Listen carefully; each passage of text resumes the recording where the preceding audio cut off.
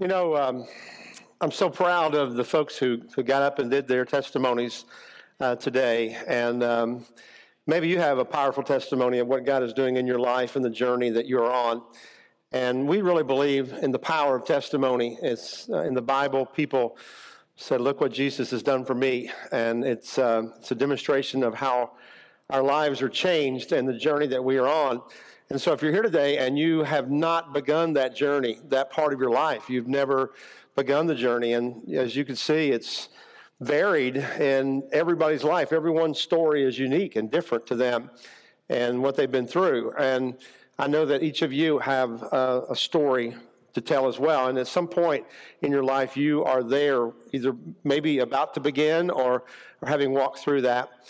And so we're glad you came today. If you're a guest especially, we are glad to host you, and we're just so grateful that you've come to share with us. And I want to tell you a little story, and you probably are familiar with this if you watch TV. I'm kind of a news person. I want to know what's going on, and I probably watch and check the news too often. But for the last few weeks, there's a story that's kind of captivated the world, and it's a story about a group of a soccer team, actually 11 to 16-year-old boys, 12 of them, and their coach that are in a cave in Thailand. And it was a bad idea, obviously, to take them in, but the coach took them in, and they went about 2.5 miles into this mountain. If you kept up, you know that. And then the monsoon came, rain came, and the water swept in and blocked their exit.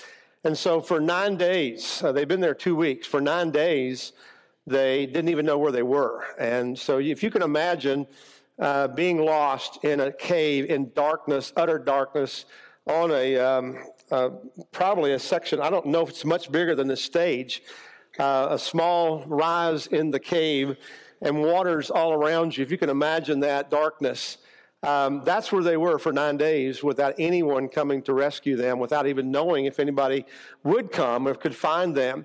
And so desperately for over a week, searchers looked until finally they found these boys huddled up on this little rise of land in the darkness, and they began the rescue. But just finding them, if you follow this, you know that's not the end. That's not the easy. That's the easy part. The hard part's yet to come, because it's like a 6-hour trip into the cave one way, 5 to 6 hours, we're told, going in there just to simply get to them. And many of the boys, most of them probably can't swim, and they've never dived, and the water's, there's zero visibility and a strong current, and there's so many things against that. And for 2 weeks, they have been up against that in darkness. And I've been keeping up with it even this morning. 4 of those boys have been gotten out safely, but they still, there's no guarantee that they can get them all out because it's subject to the rain and everything. But as I thought about that story, I thought about how that's similar to our story. Our story is that many of us, by our own decisions or maybe led by others, we go into a place away from safety, and we go into a dark place. And for many of us, we're there for a long time, and there doesn't seem to be any hope, maybe we don't even know if anybody cares, if anybody's even going to come and search for us. And so we're in our dark place by ourselves, and we're getting by, and we're surviving, but there's not a lot of hope.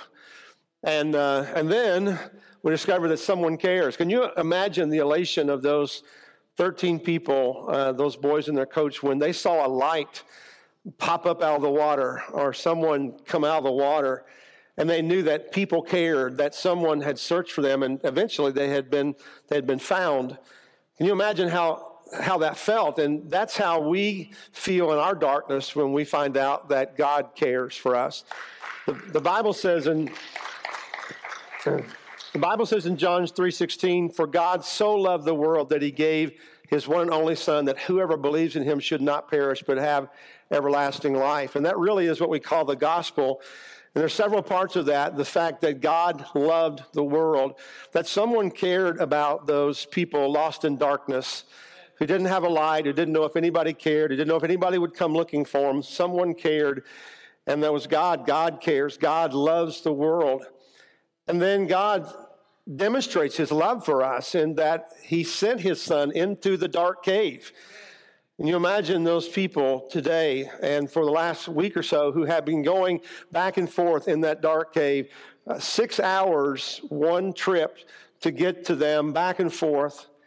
And God sent his son, Jesus, to go into the darkness, to come and to bring a light and to rescue us. Now, if you know the story, again, if you're keeping up, you know that one of the rescuers did not make it out alive. He was a trained diver on the national team, I believe. He had retired.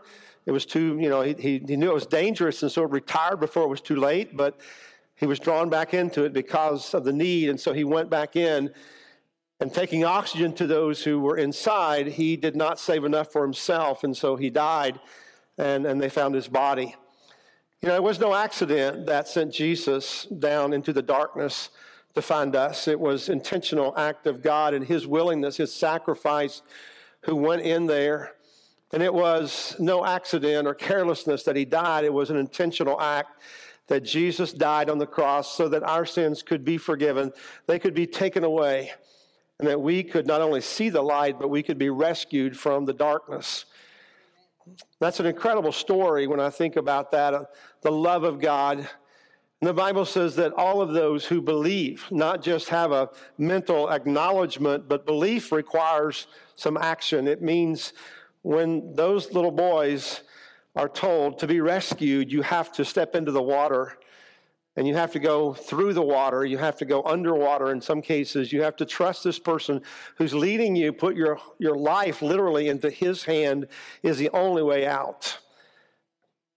And God's offer to us is not just believing in Jesus, but to say you have to put your life in his hands. You have to acknowledge him as your Lord and Savior and have a personal relationship with him. And that's what we as a church invite you into. In fact, the way we say it is that we want you to join the journey. For some people, it's taking the initial step just to trust Jesus as Lord and Savior. For others, it's committing their life. And in the testimonies, there were various levels, stages. Chris at the beginning talked about having known Jesus all of his life, knowing who Jesus was, but not having a relationship with him. And that's really what it's all about, to not just acknowledge that he is a person and was a person on earth, but now is heaven, but also to say, I'm giving my life to Christ. I'm surrendering to him and following him with everything I have. And that's the call that Jesus asked for on our life. And so part of the reason why we just had a special day of testimonies and inviting guests and people was just to say, we want you to know what we've discovered. Not that we're smarter or better than anybody else, but that we have found one who really cares, who loves us, who came into the darkness to find us, to save us, to bring us out into the light. And we want everyone to know Jesus and have a relationship with him. So I would love to talk to you after this. You can catch me after the service. You can email me or call me or whatever you'd like to do. I would love to have a conversation to talk to you uniquely and hear your story, what God, where you are and where you'd like to be brought to and from, and have a relationship with him. So, we can't make you do that. We're not even going to imagine that. We're just going to say we're available. We're here and we care about you because God cares about you as well. And I also want to say, if you were here last week, you know that we talked about having a team that we're going to Haiti. We have 6 of our members who are currently in Haiti. There are another 5 from First Christian who are part of that group. And again, if you're keeping up with the news, you know that things are not good in Haiti, especially in the southern part around Port-au-Prince. You know that there's a lot of rioting going on, has to do with fuel. The government stopped subsidizing fuel, and so it's going to about double in cost. And there's a good reason to riot, and so there's a lot of activity. Our team flew down to Haiti on Friday, intending to go into Haiti on Saturday, but have not been able to leave the hotel, basically, because of the rioting. And so they're watching on Facebook Live this morning, so they're actually joining us. We want to ensure them that we know and we care. We're feeling they're being trapped, and the little bit of anxiety, and as well as for families. And we're going to pray for them in just a moment. But I want you to know, and they firmly believe this, that the God who delivers us from our sins can deliver us from every situation. And we trust him. We know that his hand is powerful, that he's in control.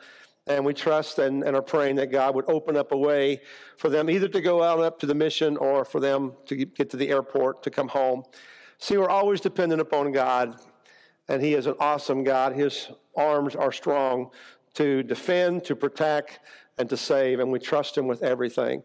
So we just hope that God has spoken to you today through the testimonies, and we would love to be a part of your life, love for you to be a part of our church family. Let's pray together. Heavenly Father, we want to thank you so much for inviting us to be your children.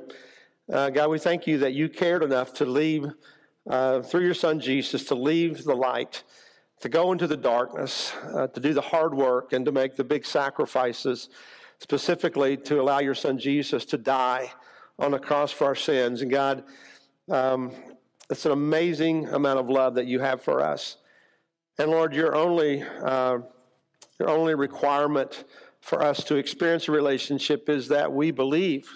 Then we come into Christ and we began this relationship that will lead us into acknowledging Jesus as Lord, confessing Him, repenting of our sins, and being baptized with Christ and into Christ. God, thank you for that invitation, Lord. God, we want to pray for our family members who are in Haiti. Lord, we know that you call them on this mission trip. And I'm sure it hasn't turned out as anticipated, but God, it's been exactly what you knew it would be. And I pray that you will continue to be with them and bless them and protect them, Lord.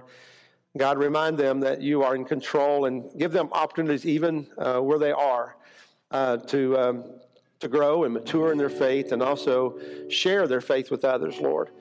And we pray you would bring them safely back to us. God, we continue to pray for those the rest of those boys that are trapped.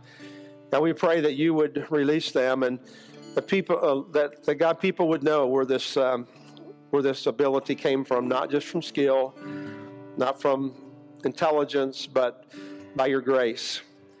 And God, it is by your grace that we are saved. Lord, we love you, we worship you, and we pray all these things in Christ's name. Amen.